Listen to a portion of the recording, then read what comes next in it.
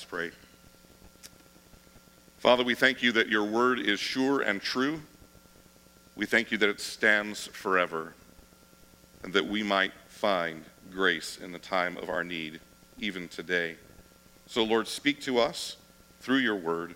Transform us and make us look more and more like Jesus, in whose name we pray. Amen.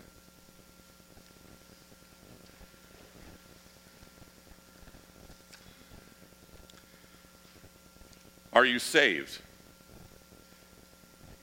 Do you know the salvation that is offered in the gospel of Jesus Christ? It's an important question to get right. Perhaps there's no greater question to be able to answer in the affirmative. But unfortunately, I believe that many Christians have adopted a one-and-done attitude towards their salvation in Christ. Once I've confessed my sin, repented, and made my public profession of faith, confirming my baptism, if you will, somehow that box gets checked and I can move on from there. And in one sense, when Christ saves his people, there is a completeness to that salvation in terms of my standing before God. That's true. For the believer, however, salvation is not something to be filed away for safekeeping until Judgment Day. But rather it is to be savored and enjoyed every moment of the journey. Too many of us live defeatist lives waiting for that day when God will call us home. But remember, Jesus said that he came to give us abundant life now. In this familiar biblical hymn that many of us love, David, someone well acquainted with sin and suffering, invites us to interact with our salvation, a salvation that generates faith, that offers us rest, that embraces intimacy with God and assures us of a future hope.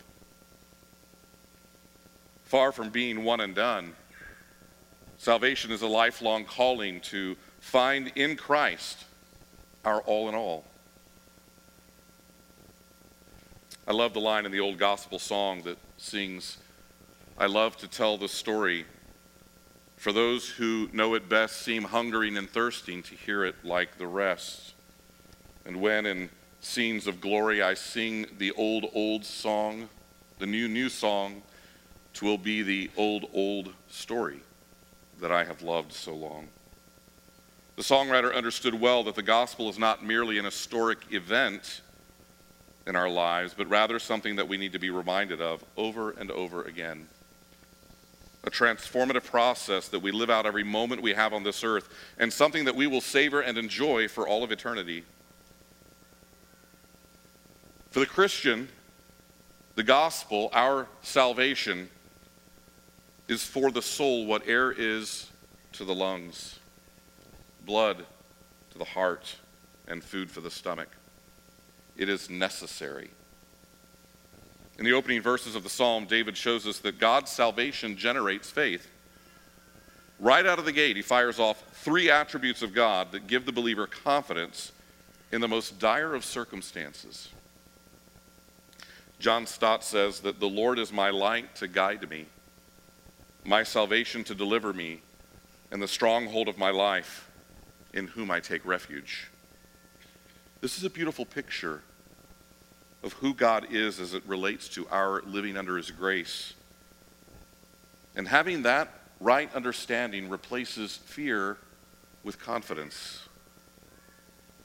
According to James Montgomery Boyce, this is the only verse in the Old Testament that directly refers to God as light. Of course, in the New Testament, Jesus reveals himself as the light of the world. And in 1 John chapter 1, we read that this is the message we have heard from him and proclaim to you, that God is light, and in him is no darkness at all. If we say we have fellowship with him while we walk in darkness, we lie and do not practice the truth. But if we walk in the light, as he is in the light, we have fellowship with one another. And the blood of Jesus, his son, cleanses us from all sin. I don't know about you, but for me, there's nothing that magnifies fear quite like darkness. When we're in the darkness, we cannot see what's going on around us. It's confusing and scary. Trying to operate in physical darkness is scary enough, but when spiritual darkness is all around you, well, that's really something to be terrified about. People attacking you from the outside with gossip and slander and the darkness of secrecy, or the terror of a personal besetting sin in the dark corners of your heart that nobody else can see. Is there anything scarier than hearts full of wickedness shrouded in darkness, whether your own or one who is against you? The Christian, you don't need to fear the dark. For God is light, and in him there is no darkness at all. Savor and enjoy the sunshine of God, for he is with you and will guide you into the light of his grace. And this is true whether the darkness is coming upon you from the outside or from the enemy within. As God shines the light of his grace upon sin and evil, it is a sign of his justice, his righteousness, and his love. Do not be afraid. God is your light, your salvation, and the stronghold of your life. You can be confident in the face of darkness. David's confidence in the Lord, however, wasn't present because his challenges went away. His confidence was there in the middle of his challenges. David had no fantasy of bypassing the hardships that were before him. He was at war. The enemy was at the gate. His confidence was that in the Lord, the final outcome was sure. The Lord would be his light through the storm, his salvation from the forces of evil, and a stronghold against utter destruction. None of us want to go through suffering or difficulties. Many in our congregation are in the throes of battle right now, today. But I suspect the fear that we experience in these times isn't just about the immediate circumstances of our suffering, but rather the thought that in these sufferings and trials, we might be forsaken. For that would be unbearable. And this is the security our God offers his people. The confidence that David had. Not escape from the battle at hand, but victory over it and through it in Christ. Instead of being frozen and stuck in our fear, God's salvation generates the faith to believe and move forward in confidence. Secondly, God's salvation offers us rest. Reading in verse 4, "One thing have I asked of the Lord, and that will I seek after, that I may dwell in the house of the Lord all the days of my life, to gaze upon the beauty of the Lord and to inquire in his temple." David shows here a singleness of mind. One thing above all else was important to him: being in God's presence. David knew that in the calamity and chaos of his life, that it would be there in worship that he could find rest. In his categorization of the Psalms, O. Palmer Robertson says that Psalm 27 is in a group of 7 dwelling place psalms, numbers 26 through 32. Take a look back at the passage and notice the references and emphases that concern God's dwelling place. David expresses his desire to dwell in the house of the Lord, to see his beauty and to learn of him in his temple, a place of worship. He seeks God's shelter in the day of his trouble, a place of protection. Like a weary pilgrim on a long journey, he seeks refuge in God's tent, the tabernacle. The man after God's own heart wanted to worship God where God's presence was, for he understood that that was the place of peace in the storms of life. That would be his sanctuary. This singleness of mind to commune with the Lord reminds me of the story of Mary and Martha and Jesus.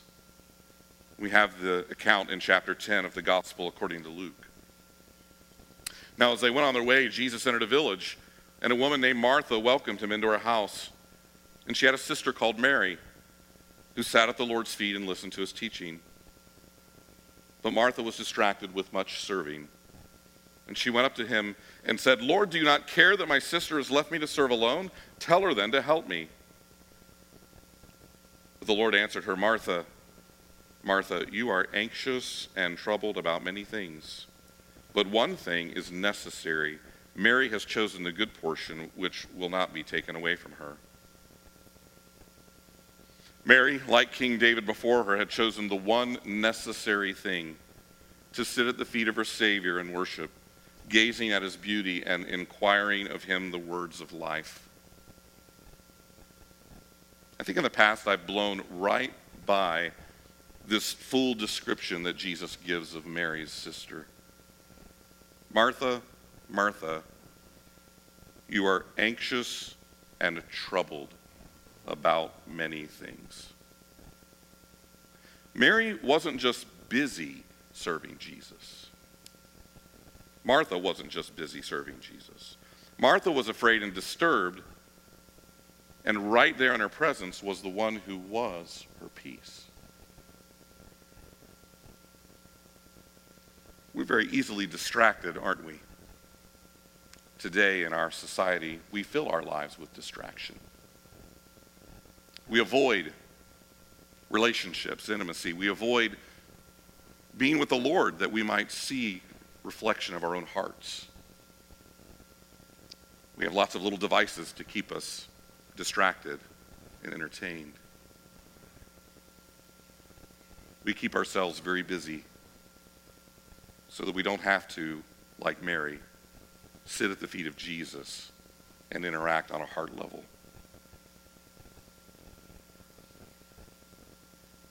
Are you so afraid and troubled that you've lost sight of the needful thing? Are you purposefully distracting yourself with busyness so you don't have to address the issues of the heart? Sometimes it's just easier to busy ourselves with distraction rather than sit with Jesus in the light of his love, isn't it? But remember, only he has the power to command the stormy waves of your life. "Peace, be still. One thing have I asked of the Lord, and that will I seek after, that I may dwell in the house of the Lord all the days of my life, to gaze upon the beauty of the Lord and to inquire in his temple." Often in our struggles with sin and when the horrible effects of our fallen world come crashing against us, we neglect the needful thing. We avoid gathering with God's people in worship. We set aside our Bibles in times of prayer thinking, we can't do it. It feels too disingenuous. It's too hard. Of course, these are the times that we need to be with Jesus in our worship the most. So what's going on in your life and in our world that is distracting you from this singleness of mind? Stop. Gaze on Jesus and worship him. God's salvation offers rest in his presence. Thirdly, God's salvation embraces intimacy. David continues in this singular focus of wanting to live in the presence of the one who was his salvation. To this point, have you noticed that he has referenced God in the third person, telling what he knows about God? But from here forward, he addresses God directly in the second person. David seeks intimacy with God. He calls out to the Lord audibly, as a child would in the dark of night to a parent in the next room. He demands an answer. He will be heard. He speaks God's own words back to him as if to remind him of his covenant promises. When I read this, it almost seems to me as though David might have the Aaronic blessing in his mind as he speaks to God. "Hear, O Lord, when I cry aloud. Be gracious to me and answer me. You have said, seek my face. My heart says to you, your face, Lord, do I seek. Hide not your face from me. The benediction is the answer to his prayer, is it not? The Lord bless you and keep you. The Lord make his face to shine upon you and be gracious to you. The Lord lift up his countenance upon you and give you peace. Oh, Christian, are we as desperate for intimacy with God as David was? Are you crying out, hide not your face from me? Turn not your servant away in anger, O you who have been my help. Cast me not off, forsake me not, O God of my salvation. If not, it's likely that you have forgotten how desperate and needy you are. God knows we are forgetful people. If you are complacent in your relationship with Christ, ask him to reveal to you your desperate need of his salvation once again. However, if you do find yourself calling out to the Lord, then I have good news for you. Your salvation embraces intimacy with your Savior. What a privilege is ours. How much more we can behold the face of the Lord in his revealed word than King David even could. The Lord has given us all we need in his word, and he desires for you to bear your soul to him in prayer. So echo David's words with your own.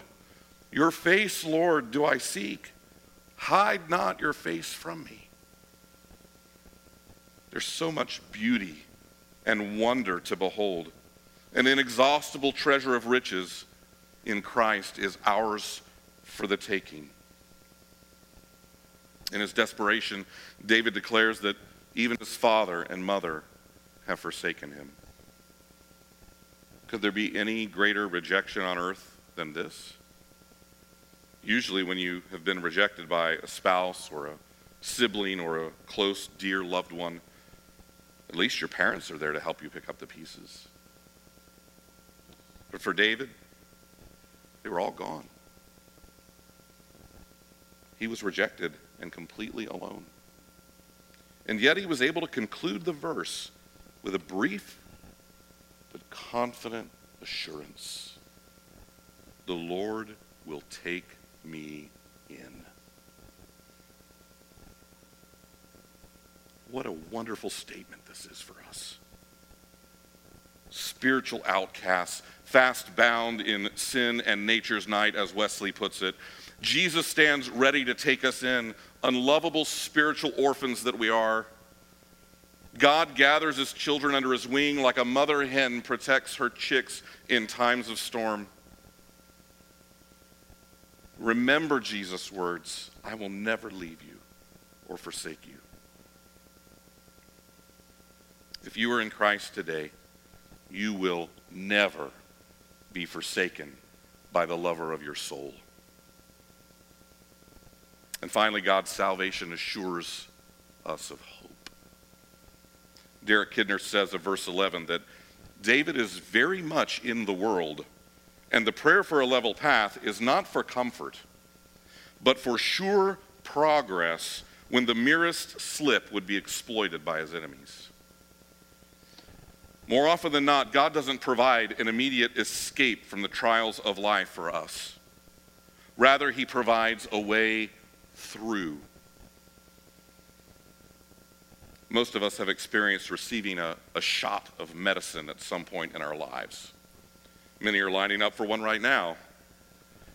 When we're children, we can't think of anything worse than going to the doctor and getting the dreaded shot. I remember thinking my pediatrician's nurse must be the meanest woman on the planet, simply because she was the one who had to administer it. In our immaturity, we would give anything to not be poked in that way, and we can't imagine the pain will be worth it. We scream, we cry, we throw tantrums, and can't believe our parents would betray us in such a horrible way. But as we age and mature, we begin to understand that there's a trade-off. Sometimes in life, you must endure a little pain or discomfort to achieve a desired end. So you just take it. Pain is still there. We just put it in a different context when we grow up. David had grown up a lot in God's school of suffering. He had a spiritually mature outlook on the hardships of his life. But far from just resigning himself to it in a fatalistic way, he understood that God's salvation assured him of a future hope. And in the end, it would all be worth it. I believe that I shall look upon the goodness of the Lord in the land of the living. Wait for the Lord, be strong, and let your heart take courage. Wait for the Lord. He had the confidence that the Lord would respond to his pleas and be faithful. And David is sure that God will answer, not just in the afterlife, but in the land of the living, in the here and now. Yet his assurance comes with a qualifier. God doesn't always answer our pleas in our timing or as quickly as we would like it. And so we must wait. But we do not wait passively. We wait in strength and in courage, not in a strength or courage mustered up within ourselves as we pull up our proverbial bootstraps and grin and bear it, but strength and courage forged in the suffering and perfection of Christ who went before us. For the salvation that assures our hope produces patience in God's people, and there are no shortcuts in the pursuit of patience and peace. Our restless, self-determined, rebellious spirits must be bridled and tamed by the sanctifying work of the Spirit in our lives. It's not an easy path, but it is a sure path. A path already walked by our elder brother, Jesus. I have an older brother, 3 years older. 3 years between siblings is just enough that you have no hope of defeating them, and yet you have to live out your growing up years with them. It took me a very long time to have any sense of appreciation in having an older brother. In our younger years, I didn't think it was so great. But as I aged, I began to realize that it was actually a really good thing. He went before me, and I was able to watch and learn. I watched him navigate the parent-child relationship, going off to school for the first time, getting a first job, dating girls, handling bullies, some of whom he would handle for me. He went off to college first, and since I followed him, I didn't have to deal with not knowing anyone or being homesick. Marriage, having kids, on and on. It was pretty good to have a big brother. Of course, any illustration on a human level like this is flawed at best and doesn't quite encapsulate the whole picture. But if you are one of God's children, you have a spiritual elder brother. One who went before you. One who paved the way to heaven for you. Your elder brother Jesus lived a perfect life for you, a life you had no hope of living. He was forsaken so that you would never be. He walked through hell taking on the punishment that was coming your way, that you deserved. He didn't. He tasted death so you never would. He conquered the grave with resurrection so that you might live too. And now he sits at the right hand of our Father, talking to him continuously about his love for you, now and forever. Do you know this Jesus that I'm speaking of? Is he your brother? There's room in the family for you. His life, death, and resurrection are sufficient for your salvation. Turn from your sin and come to him in faith. Trust him to save you and to be the king who rules on the throne of your heart. Confess him as Lord and Savior and be saved. And if he is your brother, the gospel is for you too. The Lord is your light. your salvation and the stronghold of your life?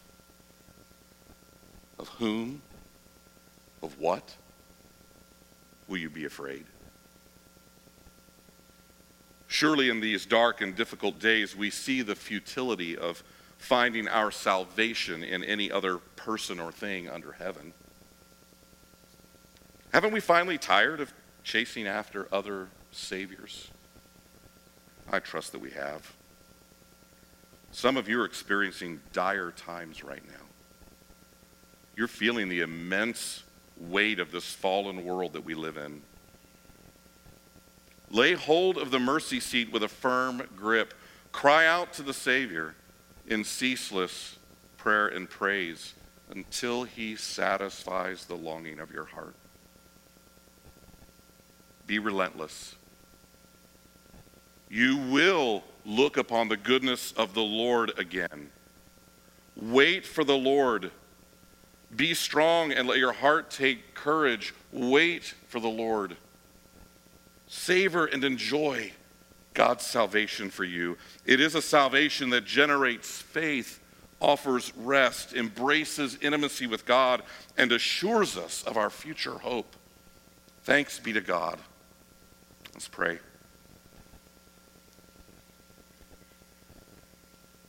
Oh, Father, we rejoice in so great a salvation that we have in Christ Jesus.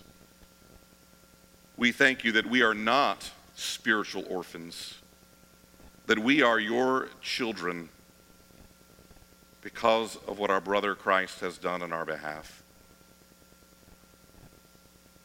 Help us, Lord, to reflect the light that you are in this dark and cruel world. May others come to know this love and light as a result of the bond of Christ that we have for one another, and as a result of the new song that you've implanted in our hearts. May many see it and fear and trust in the Lord. We ask in Christ's name. Amen.